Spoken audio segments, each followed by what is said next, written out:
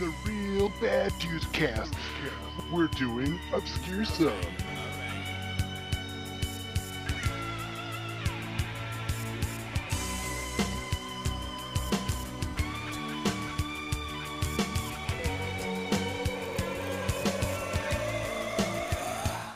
So we're doing the sequel to Cronenberg's The Fly. Listen. Do you hear it? It's getting closer. Much closer. Don't be afraid. Be very, very afraid. You could finish your father's work. You're as brilliant as he was.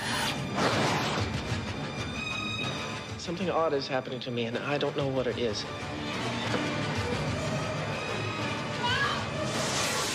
It's getting worse. I'm getting better.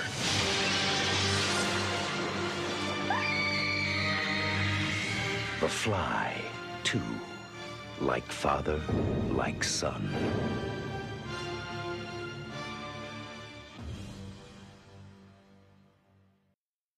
Directed by the person who also did the visual effects of the first movie, Chris Chris. Wallace. Wayless. Oh, Wayless. Oops. He got an Academy Award for that, too. That's our special guest, Tom Sullivan. Hello. He worked on this really small film, The Evil Dead. Did the book and the dagger and the effects, right? That's correct. Makeup, the gore, the stop motion finale, the clay animation I did with Bart Pierce. Right. What fun. And I'm also with Wolfman. Hey, how's it going, everybody? And General Lutz. Good day. So, Tom, what all did you do on the Fly 2, and how did you get hired and all that fun stuff? I got a call from Carol Wayless. That was Chris's wife at the time, and they were looking for sculptors and people for some concept stuff, as well as assembling kind of parts of molds, from other films, Gremlins, and other things that Chris Wayless Industries had worked on. Because they were going to have there was talk of a scene for Fly 2 where there was a room of all the teleporter,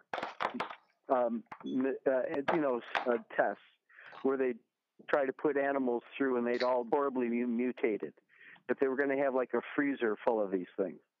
And so we came in and they had that. But I think the first thing we did was coming up with maquettes of possible Fly 2 creatures, what Eric Stoltz would morph into at the end. Interesting. It just seems like it'd be so difficult trying to do a sequel to a movie with Jeff Goldblum in it and Cronenberg, but I think, I think obviously you guys nailed it. It was different enough, really creepy enough. Really gory, graphic, and really icky. You're right. So on recommending it, I'd say it's a different recommendation. I'd say if you enjoy the first one, you're going to love this one. And if you consider yourself like a sci-fi or a horror fan, I mean, if you haven't seen the first one, you got to put it on your list and watch it. And I think this is a great follow-up, and this is definitely different enough to where they both stand on their own. I also add in for those that love practical effects, it's really worth it just to see what the crews came up with there. Right. Because it's pre-digital, of course, and it's actually a good-sized film. Right. Lots. As for me, I do recommend the film as well. I've always been a big fan of both Fly 1 and 2. In fact, I've even seen the original from the 1950s. And a lot of those 80s remakes of old 50s movies generally kind of fall flat. The Fly took what was a fairly goofy concept of somebody running around with a fly head and turned it into something that was, I don't think it's actually really been rivaled even to this day. The practical effects they used on the Brundlefly still look positively amazing. I mean, I don't think CG could even come close to that. No. Yeah, that's Stefan Depew and this brilliant makeup artist. He worked on A History of Violence, another Cronenberg film, and many other things, just many other things. And the crew there was really amazing, a really talented group of people at Chris Walas Industries.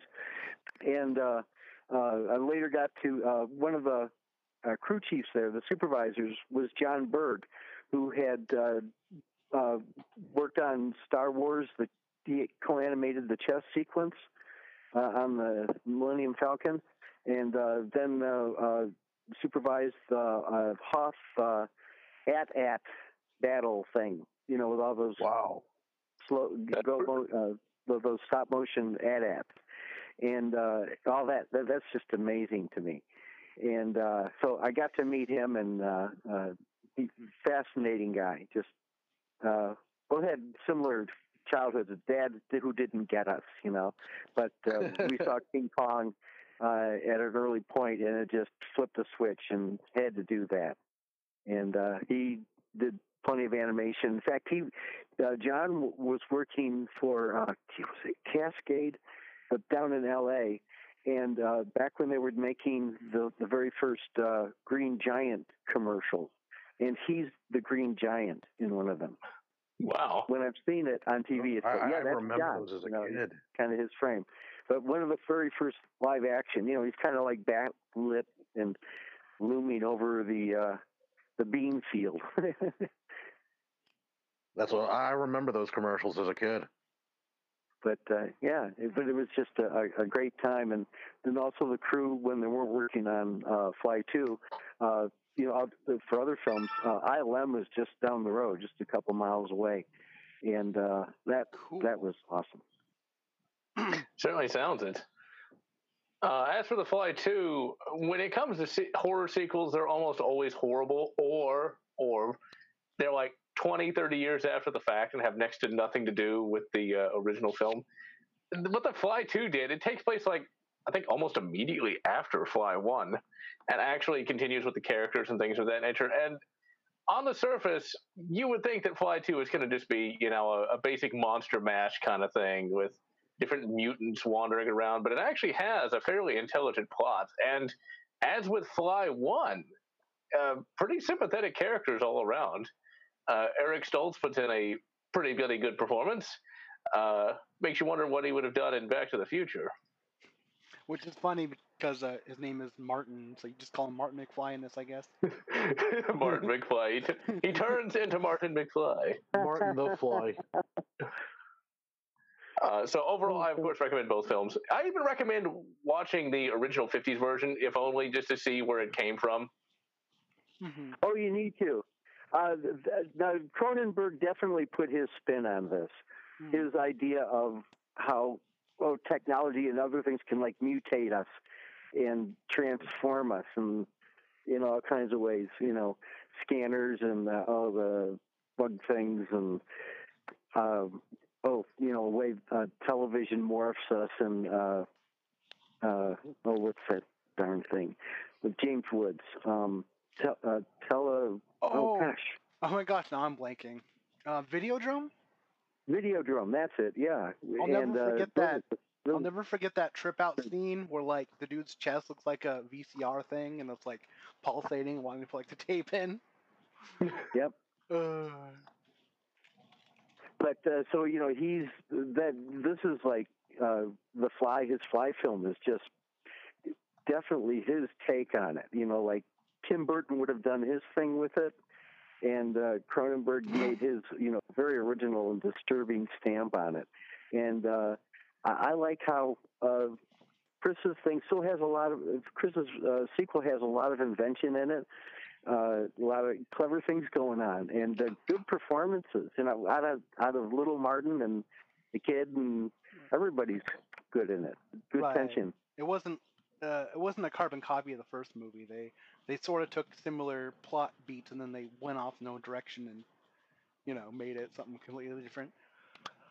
Wolfman, what are your non-spoiler thoughts on recommend or not? It's an absolute recommend, and I'm in the same boot. What am I, Canadian? I'm in the same boat with everybody.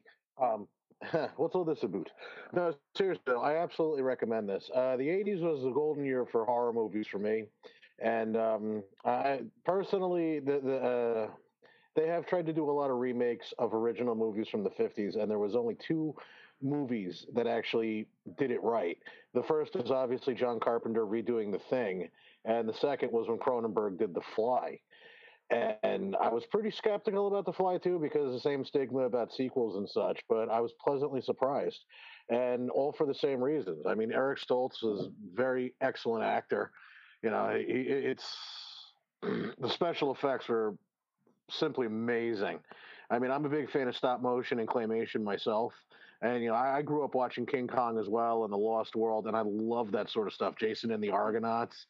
You show me stuff like that, it just blows me away. And then when I saw The Thing, Cronenberg did the same thing, no pun intended, as The Thing, you know, where it modernized it, it made it relevant to that generation, and made it even more scarier. Or the Blob remake. And the cool thing, the Blob remake, yeah, I'd say so. But The Fly 2 was the only one that had the nerve to go forward with that, though. I mean, you didn't see The Thing 2, you didn't see The Blob 2, you had The Fly 2. And the cool thing about The Fly 2 is that it had the nerve to try to go, that's, you know, with the same story and the same universe that David Cronenberg put together. And if you can kind of hang with Cronenberg, I mean, that's a testament to itself. So this is a definite recommend. The actors did a fantastic job. The set pieces were fantastic. Music score was nice and jarring. It had tones of Cronenberg without having Cronenberg in it. So it's not like you were watching The Brood and you're going, oh, what am I watching? But you were able to enjoy it, and it was well paced, and everything was really, really good about it. I highly recommend it. All right. Well, I guess we'll go into spoilers and kind of talk about the overall plot.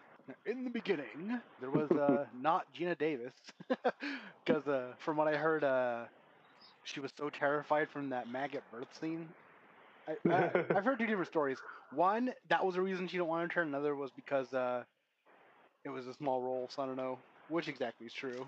But so yeah, it starts out, we get a Fly, the son of the character from the first movie. The character in the first movie was Seth Brundle. So yeah, we get the birth scene. It's all in like a grody cocoon thing, and unfortunately, Gina Davis' character doesn't survive, and then they rip open the cocoon, and it's a human baby, you know. And as the plot's going on, he's quickly growing and becoming super intelligent. Growing at a rate about 5 times faster. Right. Which makes some other things that happen later on in the film questionable, but we'll get to that soon. So yeah, as a kid, he's also escaping, sneaking out of nighttime. Befriends a golden retriever. Everyone in this film is an asshole to him. Like, these scientists are just dicks, which makes the payoff later on in the film, I guess, more, you know, sad. But yeah, we just got kind of. It definitely follows the theme of other 80s movies where it's usually like scientists or corporations, and they're usually evil, trying to, you know, doing evil science stuff. Evil. Because then later they do an experiment on the dog and ends up mutating into this horrible creation. And then you think like, oh, they're gonna kill this poor dog, right? And it's just like, nope. That scene, holy moly, jeez. I mean, that was just sad. The dog actually kind of reminded me of what was it, a chimpanzee or something along those lines in the first movie? Yeah. I mean, the creature effects on these things, man. I mean, a lot of movies would ape this as time goes on. To the next level, yeah. Yeah, so then eventually he grows up into Eric Stoltz, even though he's 5 years old. Yeah, he's restricted to the campus. Right. And his curiosity is driving him all over the place, so he's trying to, you know, find out what is going on there. And he meets that Bartok guy, who is the evil corporate head. Mm-hmm. And he sort of befriends him and tries to be, you know, sort of like, he befriends him so he can eventually use him up later on. Oh yeah, well to figure out why they can't get the teleporters working. Right. And I think you can apply his genius to that. It's like, it's not hard. It's just have a biofilter. Star Trek does it all the time. And then he meets Daphne, which it was Mel Brooks who suggested that she be hired for this film. Because I believe it was his film company that helped finance the sequel. Brook Film. Yeah. No, that was Beth Logan, correct? Yeah, that's the name of the character. That was the character name. Yeah, Beth Logan. And of course, well, she's a fairly okay love interest, but it's like, how's the logistics of this going to work? Since he is half fly, after all. Well, they haven't realized all that yet. He's just wondering why he's suddenly in his mid-20s, and plus the incident with the dog. But then, that's when they had the party, and then he found out that the dog from the previous experiment was still alive, and they had to euthanize it. Yeah, they did. Horrible. Yeah, he euthanized. Touching scene. Yeah. Yeah, he euthanises it with chloroform. It's one of those things where Eric Stoltz really puts a lot of emotion into that, because that could have easily gone really, really cheesy, but thankfully it doesn't. Now, of course, there is the typical scene where you get the love interest and the main guy, and of course they have to fight.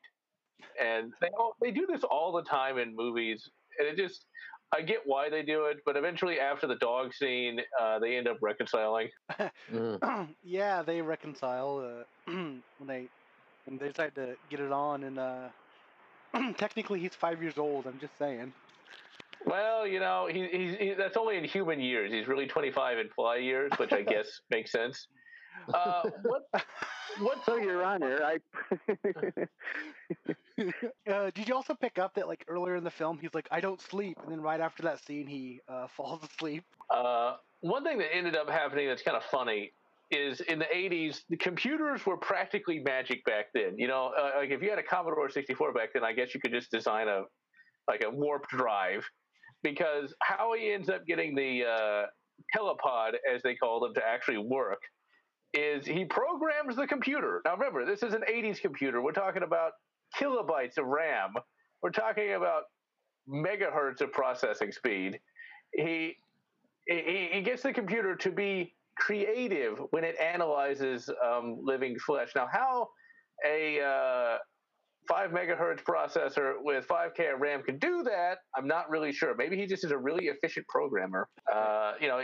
He's able to teleport like a kitten without it dying.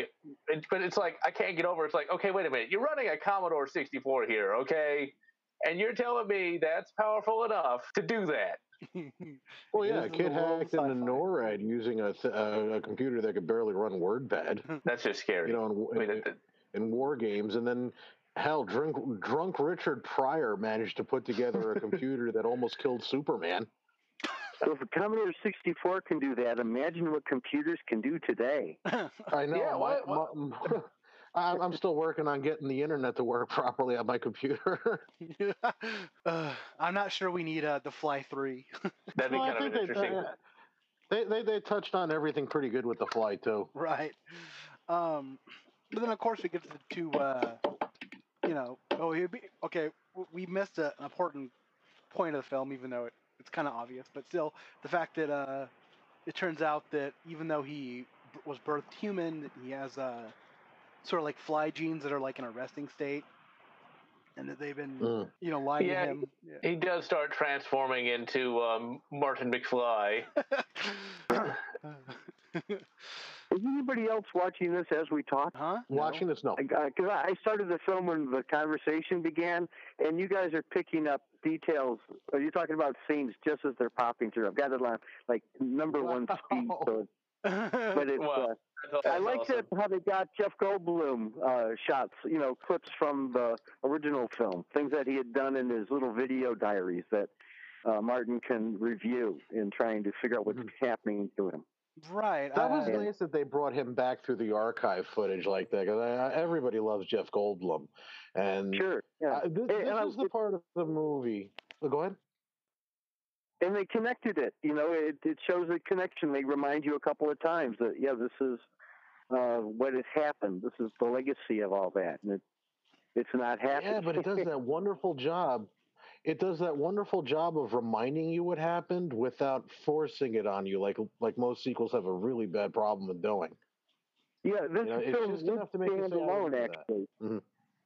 Exactly. This is definitely. It could be a standalone movie if you've never seen the original, or if you've never seen the original one. But you could literally watch this one and not have to have seen the other ones. But if you have seen the other ones, you get the aha, there he is. thing going on. I think I think growing up, I think I ended up probably seeing The Fly 2 more on TV than the first one. Now that I think about it. Now, the nice thing about this part of the movie, though, this is when the magic starts happening. You know, like this is when special effects really start kicking in. And like I said, I love practical special effects, and I hate CGI because it looks terrible on film. I'm one of those believers that feel that they kind of hit the peak with the original Jurassic Park, and then they've gone downward since. But this is when the magic starts happening after the kitten experiment works out perfectly, and that's when when Martin starts thinking about how he can cure the condition, and then he's got that whole conflict going on that that if he swaps out his mutated genes for healthy genes, he's going to wind up turning whoever into the Fly. So they also had the good moral moment going on too, where he doesn't kind of want to be like his father at the end. Right. But then once the effects kick in, I mean, it's still great work done, especially when he becomes the Fly. Like the leg, like the scenes of the legs like moving down the hallways and stuff was really well done. I love the scene where he's on the couch at her lake location or whatever, and that there's got this great blue light on him, and he's starting to like cocoon up with the webbing. Yeah. And it's really effective because you can tell he's on his way. That made me think of Gremlins too, or when the Gremlins are cocooning, just the way it looked. No, I don't think Eric Stoltz ate after midnight, though. When he turned into the cocoon, me and sculptor Howie Weed sculpted the cocoon. And I'm proud to say there's one nice shot where they do like a camera dolly around it, and that's my side that I did. But it was really learned a lot on that show, because you've got to sculpt things, but they've got to be moldable and fit all the design requirements, and yet you want to add some of your own stuff into it. Mm-hmm. Now, of course, we come to the climactic ending, where he's transformed in the cocoon, and Bartok begins asking Beth for this password because just before. Martin McFly, Hey, don't forget that scene where they have the dog attack him and he pets the doggy, which is actually a very important scene because it shows that he is different than his father on the way the mutations happened. He still has more of a human consciousness. He's less sort of fly-like than in the first movie. He basically becomes sort of like a more or less superhero by this point because he's like Flyman. He's the human fly, so he doesn't have to dye his underwear. He's got the genius intellect. He doesn't need to sleep. He's got better reflexes than Spider-Man. So he's got all the benefits, but none of the drawbacks yet. So we get like a spin-off where he's fighting crime by spitting acid in criminals' faces. Hey, he's an anti-hero. It's just what you did in the 90s. Basically, he sets up a password for the telepod so that Bartok can't use them. And the whole climax of the film is Bartok's trying to get the password, and it's sort of like in a really cool scene, we see Martin McFly get out of the cocoon and just kind of kick the crap out of Bartok. I really like this part of the movie, actually. In fact, it almost pushes Fly 2 above Fly 1 in some respects because of how intelligently this was done. Since Marty McFly is able to still have some human intelligence, he actually gets Bartok to type in the password to open up the telepads, which it's the worst password ever. Like, President Scroob would be... Dad. Yeah, the password is 3 letters, D-A-D. And no one thought to guess that, It's just like... Well, it's not like that one stupid movie that we watched earlier, the Predator ripoff, where the nuclear warhead was asking sports questions. Okay, Who scored 4 touchdowns in a single game? At Polk High. Oh man. Oh, Code Red, the Rubicon conspiracy. Yep. But yeah, this is where it's really. Dad is just fine. So at the end, Bartok comeuppance for being such an asshole. All the scientists do actually. He ends up essentially murdering all the scientists that were just terrible people.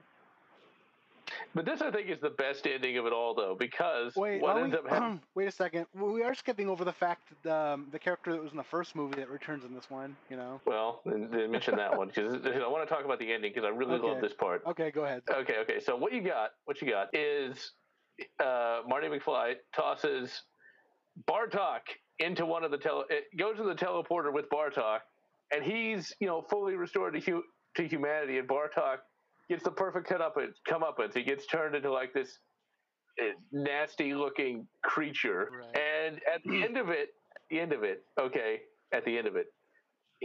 you know what's kind of funny? Batman Beyond would actually go and sort of homage this with a character. I'm not going to spoil that one though, but basically he's this basic sack of gelatin that can't even hardly do anything, and he notices a fly at the end. It just kind of tortures him. It's like, it's perfect. It's perfect. It's a very happy end. Justice. Right. Yeah. And it reflects the dog sequence earlier, where the dog comes out and has to, it's all tortured and mutated. Now, I've got a story about this, because at the end, they asked everybody in the shop at CWI if they had an idea for an ending, and they kind of set things up, how do you get back at Bartok or whatever. And I had the idea that that Martin would find a spider and force Bartok into the telepod and leave a spider in there, and spider fly, and then have him go through it. That would have been a homage to the original one with Vincent Price. Right. Yeah. There was an alternate ending to Fly 2, but it was just him and Beth. They're kind of setting outside somewhere, and she just asks if everything's okay, and he turns to her with one black eye. Still like fly-ish, and he's like, everything's fine, and they focus on flies on a plate of nachos. Not the nachos! So I'm glad they went with the more comeuppance ending. Yeah. There's also a deleted scene, which is worth finding and watching, because it's actually hilarious. I'm glad they cut it, where him and Beth, they stop by at a restaurant, and he's in the back seat of the car, and she's ordering food, and these kids are making fun of him, like, you look weird. So he rolls down the window and pukes, but it's done from a side camera angle. It's done from a side camera angle where you can tell there's a hose by his mouth, and it splatters all over the windshield. Yeah. So there's a good reason why that was deleted. I've got another one.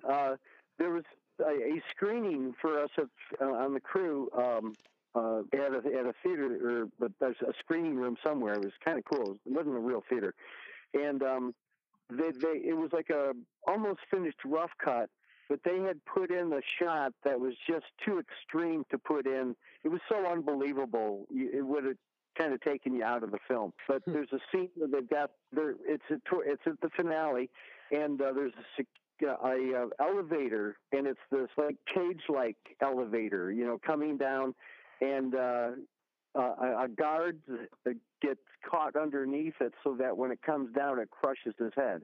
Now, they had built a skull of this guy, I think with a silicone or gelatin head or something, but it had a wax skull, and then had I think an alginate head, a brain inside of it, or, but some kind of material like that. And, and then they glopped it with blood and everything. And so that the machine would come down and actually crush this dummy. And what happened in the take that they showed was it popped the wax skull and shot the brain across the floor. The camera angle was open up to that space, so it was just the perfect, start and stop of it. But there's this whole brain, and it just was too much. I was gonna say that scene was pretty extreme in the theatrical version, so yeah. I just like the idea of the flying brain just whap. It would have been interesting to see. It really would have. Yeah, that reminds me of another movie where some guy's head got squeezed and the brain flies across the room. Just a brain whistle. Maybe it was good they didn't use it. It would have been. too much slapstick or splatstick for seriousness. Well, yeah, the image that I get in my head with the brain flying, it would be like an Evil Dead 2 when the eyeball got popped out. Yeah. Just that same sideways shot. Like that's the image that I get in my head. No, he was thinking of an Evil Dead 2 when Henrietta gets her head stomped on, the eyeball pops out, and then the yeah. Right across the room goes into Bobby Joe's mouth. Yeah. Nope. Hilarious. Some random trivia on The Fly 2. Keanu Reeves was offered to play Martin, but turned it down. Speaking of the effects works on this film, the telepods in the film, Cronenberg left them in his backyard. So when the sequel came around, they tried to use them, but I guess they were just like were all falling apart and destroyed. So they had to rebuild them from scratch. Wow. Vincent D'Onofrio also auditioned for the part of Martin. Oh, interesting. I'm sorry, who did? Vincent D'Onofrio. Really? Yeah.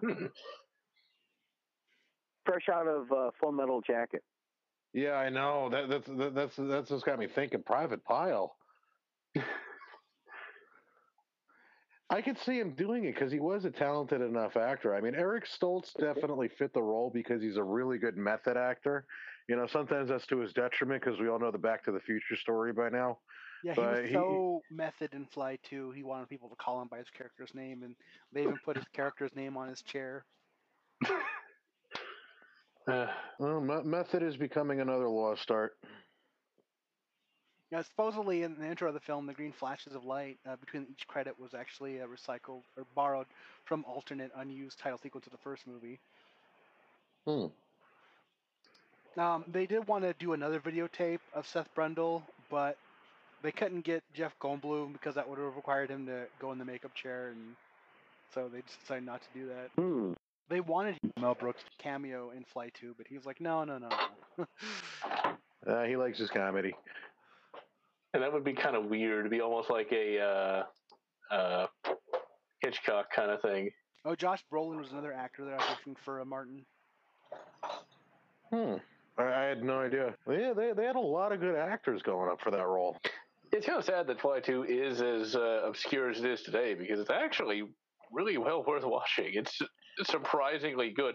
You know, most horror sequels are terrible. That's one of the things where, like, I've said it before in other podcasts, but horror movies generally are stuck with an idea, and you just can't get multiple movies out of it. This is one of the few movies that could actually that was actually able to find that same magic a second time.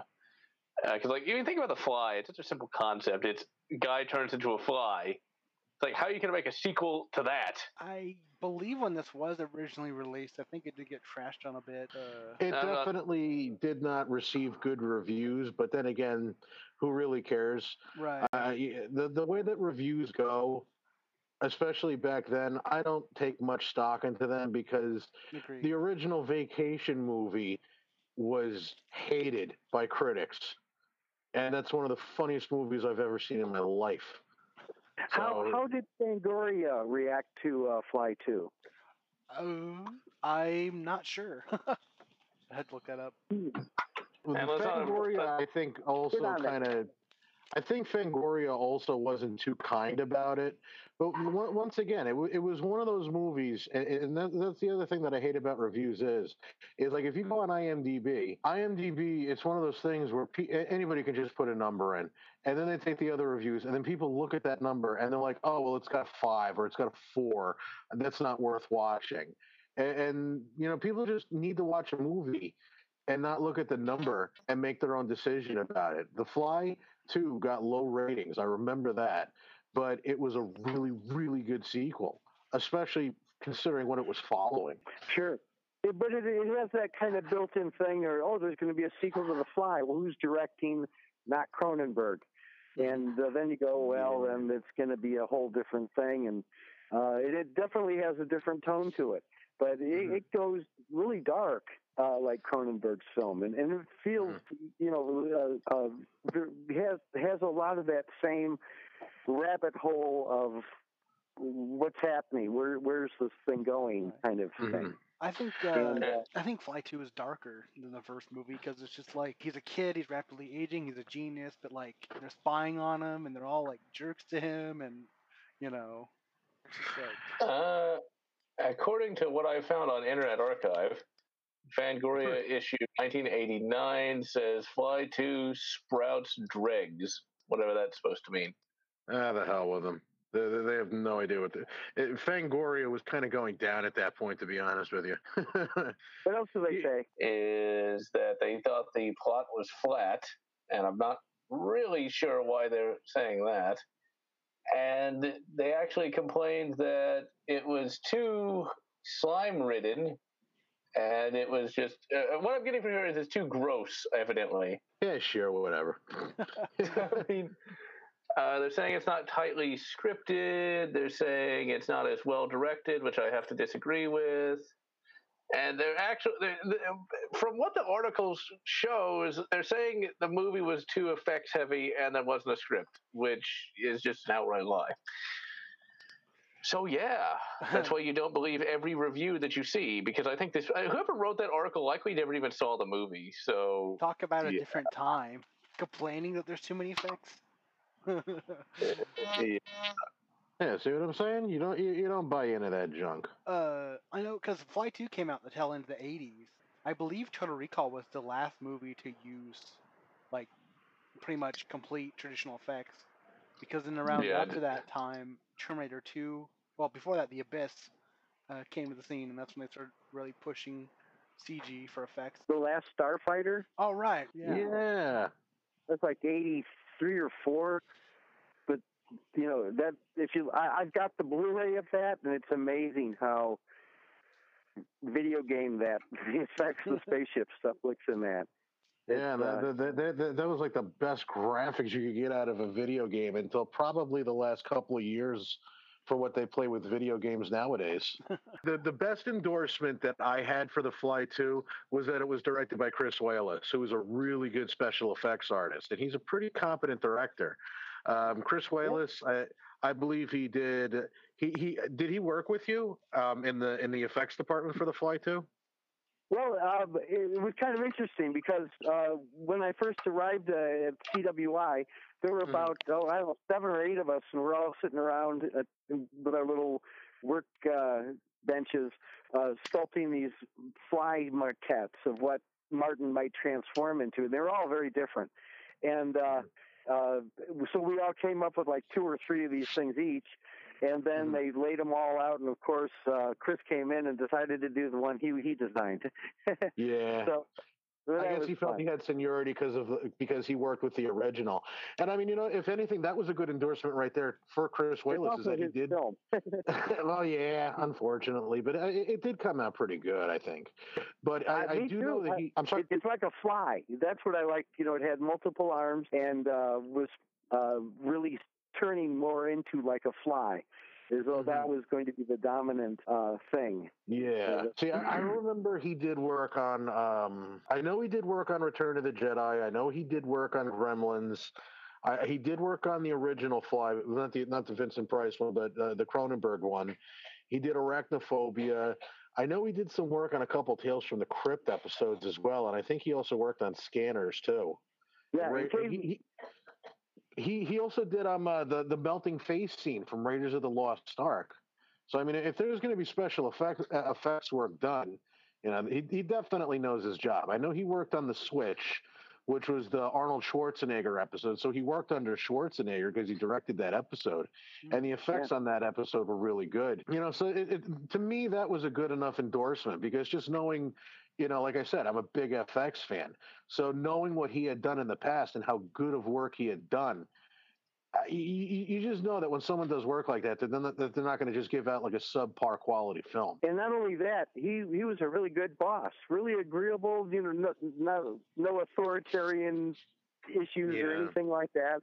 It was a good creative atmosphere. It had a collegiate feel to it. I mean, for me, going from Evil Dead, where I'm kind of pulling the stuff out of hardwares in my kitchen sink, to then I worked on Evil Dead 2, where I'm getting experience with, the K&B guys and Mark Shostrom. This is just right before they were K&B. but Kurtz, Nicotero, and Berger. But they were there, so I'm upping my game, or trying to keep up with these guys, and they're amazing. Holy crap! Nothing but admiration for their work and where they've gone. Holy cow! But then when I moved out to San Francisco with Penny, I finally got that job, and then that's like the college level where, here's working with everybody who's worked on a number of films, and went on to work on a number of cool films. And like IMDb Howie Weed, amazing stuff. And I met him really even before this stuff. It was after Evil Dead, but before Evil Dead 2. When we moved to San Francisco, I heard about a film being made, Disciples of Dracula or something. Low budget film being made, but applied for the crew, and had my Evil Dead. I could tell them I worked on Evil Dead, but I didn't have anything to show for it, other than because it hadn't released yet. And I met Howie there. We kind of rigged some special effects and tried some tests. I think of a melting Dracula head or something, and I made it out of butter, or I can't remember what it was. But then later on, I find out he's working at ILM, and met him again at CWI, and but he's now like a digital animator. Worked on Phantom Menace and I think all of them, and he's just amazing. Anyway, that's me name dropping. Have you done many interviews on The Fly 2 at all? No, this is my very first. Obviously, you're asked about Evil Dead a lot and stuff. And I don't think anyone's really asked your work on The Fly 2. So I feel it should be talked about because it was a really good movie, and it's definitely an underrated one and an underappreciated one at that. Right. Yeah, and boy, it was like I said, a really learning experience. I was one of the sculptors on the full-size Fly 2 creature, and had 4 arms and 2 legs. I sculpted the 2 legs it stands on, and I did about 80% of the head of the thing. And Kelly, one of the mechanical engineers, devised the mechanics. What we did was you sculpt the creature, then you make castings of that, and then they fill that with a layer that's going to be the thickness of the skin, and devise where the shape of the skull or the understructure is going to be, and where the movable points can be. And it seemed I had sculpted in some weird little things so that when Kelly had the eye blinking mechanism, when the eye went up, it caused the eyebrow to do a little interesting twitch, which was brought to my attention because it looked like one of those unexpected happy accidents, and that kind of thing. But the mechanics that they had with all the cables, oh wow! I mean, this was quite a device. Because they had several versions of the fly creature. One, they had a little person who would be in the legs, and then he was suspended on a carriage that could be pushed. Had a counterweight and everything. So when they were doing shots of the thing walking down a hallway, he's suspended and you're just shooting him from the legs down. And then they had top views where somebody large would wear the top part, and there'd be cables coming out of his back, and people could operate the forearms, those kind of things. And but have them made from front, so you could shoot from the front, so you could shoot them from the back, and then had the various ones to be stunt things, and one was a springy thing, so it could actually do a leap, because you couldn't put a suit on a person and do that. Yeah. But back it was just an encyclopedia of how to do practical effects back then. And then of course they did all those amazing the fly creature would assault a couple of the security guards and do the stomach acid vomit onto them, right. And their faces start eating away. And that's really effective stuff. It looked like it hurt. Yeah. Yeah, it did. Is there any photos of the original fly design? Not for me. We all signed, like non-disclosure kind of things, and can't photos, and which is one of the shames of working, in a crew like that, because you get to do all stuff, but how do you, you can show somebody the move. Well, I did that as it moves across the screen or something, and I kind of preferred illustration where I get to keep my artwork and I have something to show for it. Mm-hmm. That and actually own the property, that kind of thing. Right. You'd think for the DVD or Blu-ray or something, they would include concept art that they didn't use. Yeah. That'd be. I'd love to see that. I think there is a one. I think I've got it. I was looking for it earlier, couldn't find it. But I think I've got a version of the Fly 2 that had some special features. Boy. But also Howie did shoot a just interviewing the cast and everything and showing little bits of the film production, or of the at least the construction of the sets and things, and that's what I might be thinking of. But so I guess we'll wrap up the Fly 2. Do you have any other interesting behind the scenes or stories on the Fly 2? I got just to work with this amazing group of people.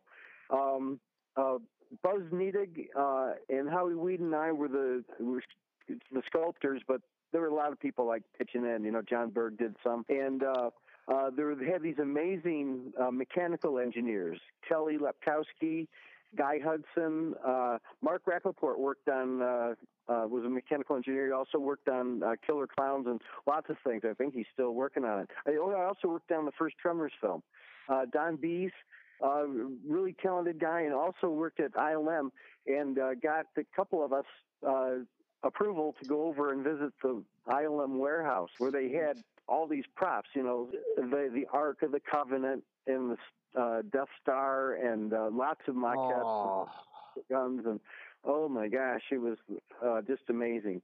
And then I would have been so jealous. I'd love to see that. All the footage from Star Wars. What's that? I just said me too. I'd like to have seen the Death Star. Oh boy, yeah. And later, at another time, I got a tour of ILM. I had some Japanese visitors. It was the owner of Kyoto Productions. They make in Japan. It's a garage kit, model kit company, and model kits are different over there because they're solid, and you get the whole arm and the whole leg, and then you can actually shape it with your tools so you can position it the way you want. But it's monsters and dinosaurs and everything, and my wife and I had been invited over to Japan in 1985, and we got to tour his factory there and meet all these amazing artists who were sculpting these astounding dinosaurs and monster things, Godzilla, all this stuff. All licensed, and they're top. They're actually one of the top companies of that. And so later, I got contacted, and if we could meet him, they were coming to San Francisco, and they had they wanted me to kind of escort them to ILM. So we got to visit ILM, and this is at a time when they were doing the Star Tours effects. Oh, and also young Sherlock Holmes. And we got to see the Death Star from Return of the Jedi, the unfinished Death Star where they're still assembling it. Yeah, that's one too. And have you seen Star Tours? You ever been to Disney World or? Yes, I remember that. But they go through these star crystals, and they were photographing them against the green screen with the motion cameras, set up on the tracks and everything, so they could repeat movements with different lighting effects and all that. And I remember a really cool matte painting from Enemy Mine. Lou Gossett and Dennis Quaid. Also makeup stuff done by Chris Wallace Industries. But yeah, that was just amazing. I saw Dennis Muren and oh boy, it was got tour the place. It was just amazing. What time? Yeah, that's stuff that never leaves you. And I mean, seeing the miniatures and stuff like that. I mean, like I said, I love that stuff. And I already mentioned, I grew up on watching claymation movies and miniatures, and it's really so cool watching that. Like if I, excuse me, if I see a movie that has any type of behind the scenes footage where they show building the models and all that, I eat it up and I watch it over and over again, taking it in. It's just so cool to me, and it's a lost art. It's a shame that they, you know, think that CGI is the way to go. This is tangible, and it's just. But the way I see it, they can coexist.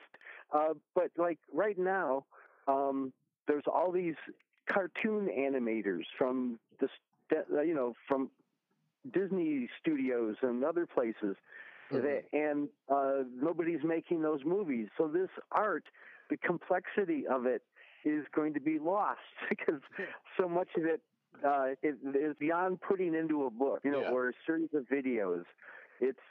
There's so much acting going into these drawings and making that connection, and that's workshop kind of stuff, And it's just a shame that's being lost. Now, there is a follow through with digital animation, when you're doing the Pixar kind of things, but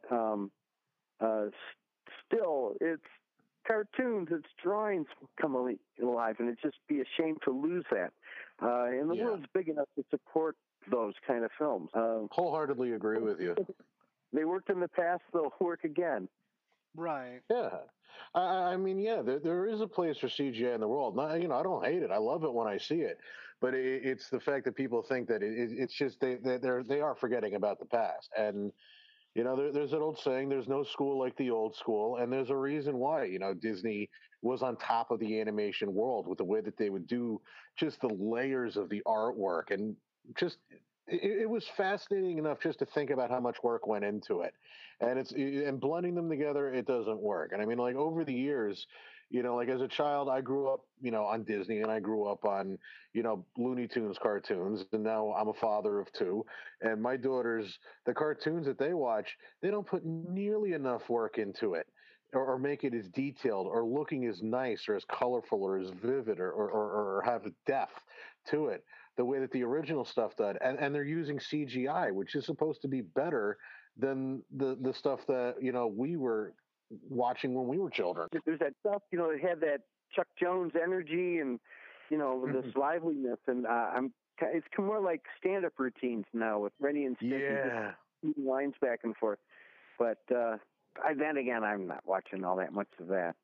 But yeah, I'm with you with the classics. It's just a shame that kids can't, that they need to get exposed to the old stuff as well, because it's a riot. I mean, Bugs Bunny, give me who doesn't love him? Oh yeah, believe me, I fought tooth and nail to get my kids to watch Looney Tunes, and they still enjoy it today. They my oldest daughter, she loves the artwork that's in it. My youngest, she still loves the comedy behind it. We still watch the old VHS tapes that I had. And I think they definitely appreciate it, because I'd hate to see this stuff just waste away. And you brought it up perfectly. Ren and Stimpy, that was funny when I was 12 years old, but now that I'm 34 years old, I can just watch it and be like, okay. Meanwhile, I can still watch Bugs Bunny have an argument with Elmer Fudd and laugh about it, and it's not the nostalgia talking. You can watch Ren and Stimpy today and be like, how the hell did the censors get away with that? Yeah. The edgy 90s. So, yeah, I mean, let's say whoever's listening to this, if you haven't seen The Fly 2, you should check it out. It's not just some cornball, cheeseball copy of the first movie. It's very unique. It goes its own direction, and it continues the story of the first movie, and so, yeah, check it out. Anyone else got any comments? I'd say the same thing. Definitely check it out. It's, like I said, it's underrated. And it's also underappreciated, excuse me. And I mean, really, the one thing that I took away from watching The Fly 2 again was that you really didn't see, once again, a whole lot of movies that, were remakes, and they actually went on to make a sequel, and a good sequel at that. This pretty much knocked it out of the park. Oh, as a last comment, this has been a lot of fun. I really thanks for inviting me into this discussion. It's a lot of fun. If you guys ever want to talk Harryhausen films or Willis O'Brien stuff, I know tons about these guys, and I'd be your man. I can tell you a story. That. We're you know what? We got to do a thing of Jason and the Argonauts maybe someday, and then. Oh, there you go. We could definitely bring you back for that. Jason and the Argonauts is awesome. I love the work on Medusa's head. Just that stuff I love. It's fantastic. I gotta second that. Lots. What are your closing? My closing thought is this movie is a lot better than the title would lead you to believe. He's like, oh, Fly 2, that's got to be like some made for DVD, made for VHS piece of crap. It's a legitimate movie, and it's well worth watching. I agree. And special thanks to our guest, Tom Sullivan. You were awesome, and yeah, we'll definitely have to have you back. We'll do something like a Jason and the Argonauts or something Harryhausen. We got to do that. He was a master ahead of his time. But thank you so much, sir, for coming in and speaking with us today. You did a wonderful job on this. You really, truly did. And it was really great talking to you, especially about, well, we got to talk about the old stuff. I can't wait. And I'm going to be honest with you. You did the stop motion on Evil Dead. You scared the hell out of me as a kid. Thank you very much. I appreciate that. That's what we were trying to do. There we go. We can get them back and we can talk about, the Evil Dead. I don't think anyone's ever asked Tom about the Evil Dead before. What's Evil Dead? Is that like that TV show? Yeah, something groovy, I suppose. Yeah, some guy with a chin. The first time that I saw Evil Dead, I was a kid, and when those arms popped out of the bodies, that scared the crap out of me. Like that was one of those and I got up and I ran out of the room type of things. I was like 5 years old. Perfect. But how old were you? I was about 5 at the time. There was a kid in the 80s who was 8 years old and saw Evil Dead. It took 15 years of intensive therapy in a soundproof room just to get him to stop screaming. Oh, what? That's pretty bad. You should have had to put it on the box. I saw that. I saw Evil Dead 2. My wife and I saw it in San Francisco, and we were living there at the time. And the guys in the row in front of us, when that happened, they all leapt to their feet. There's something about Sam's films where there's involuntary crowd movement, where it just makes you just get up and scream. Right. Remember, I go down to Market Street to look at all these great grindhouse theaters when Evil Dead was playing, and even in the afternoon, it's like packing houses, and people are yelling at, no, Ash, idiot, don't go in the door, you. You idiot! Don't go in there. But then again, Ash was always an idiot, though. That was his What other movies do people yell at the screen like that? It was just amazing. I hadn't run across that. I mean, only horror movies. Only horror movies have I ever seen movies where people actually sit. No, don't go in there. What the hell's wrong with you? Why are you doing that? No. Oh, so stupid. Going up the stairs. And then eventually they started taking the cliche. And it was like, well, let's show the audience what happens if they don't go up the stairs, and they wind up getting killed faster. That's what I love so much about horror movies, is that it does listen to the audience like that, and then it invokes that response out of people. Mm-hmm. Well, here I'll share this one. I was about that. I was about that age. I was 8 years old when I saw the Amityville Horror, and everybody can laugh about this one now. But when I looked at that scene when Margot Kidder looks out the window and the red eyes stared back at her, I couldn't look out dark windows at night until I was 18. Nor should you. And then I watch it as I'm an adult, and I'm just like, that's the stupidest thing I've ever seen in my life. When I was a kid, I was like 10 years old. And I had my sister Kathy was a year older, and my brother Mike is a year younger. And our parents were out for a party or something. We're going to be back till 1, and we talked the babysitter into letting us watch The House on Haunted Hill, the Vincent Price thing. Oh no! And we made it until that little witch slides out on a skateboard. And that freaked us out. That's enough. We turned off the TV, went to bed, tried to sleep. Yeah, we're dead. And of course, you look at it today, and it's, oh my God, it's so hokey. But it's so weird how these films affect you. So you like a little kid seeing something like, oh my God. I know. They had the amazing effect, and they stick with you. That's why I love horror. You know? Yeah. But once again, I really appreciate you sitting down and chatting with us today. Thank you so much. It was wonderful talking with you. All right, everybody have a good night now. All right, see you. All right. Yeah, so, yeah, thanks. This is awesome. Yeah, it was absolutely excellent. I think we kept that moving and entertaining and lots of fun. You had a good crowd there. Awesome. Well, that's the flight too. And all the girls say I'm pretty fly for a white guy.